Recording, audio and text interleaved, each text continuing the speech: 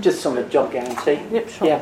Yeah. So there's been major adoption of a job guarantee style model in India, where it's reserved for the main breadwinners in a family, and it's had a massive impact on poverty in a lot of regional areas in India. And there's also, and I always get my South American countries a bit confused, but one of the South American countries ran a similar scheme where it was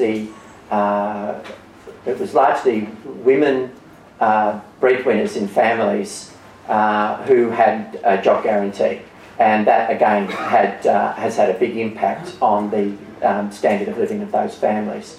But it's not been adopted as a national policy anywhere, and that's largely because of the political opposition to full employment.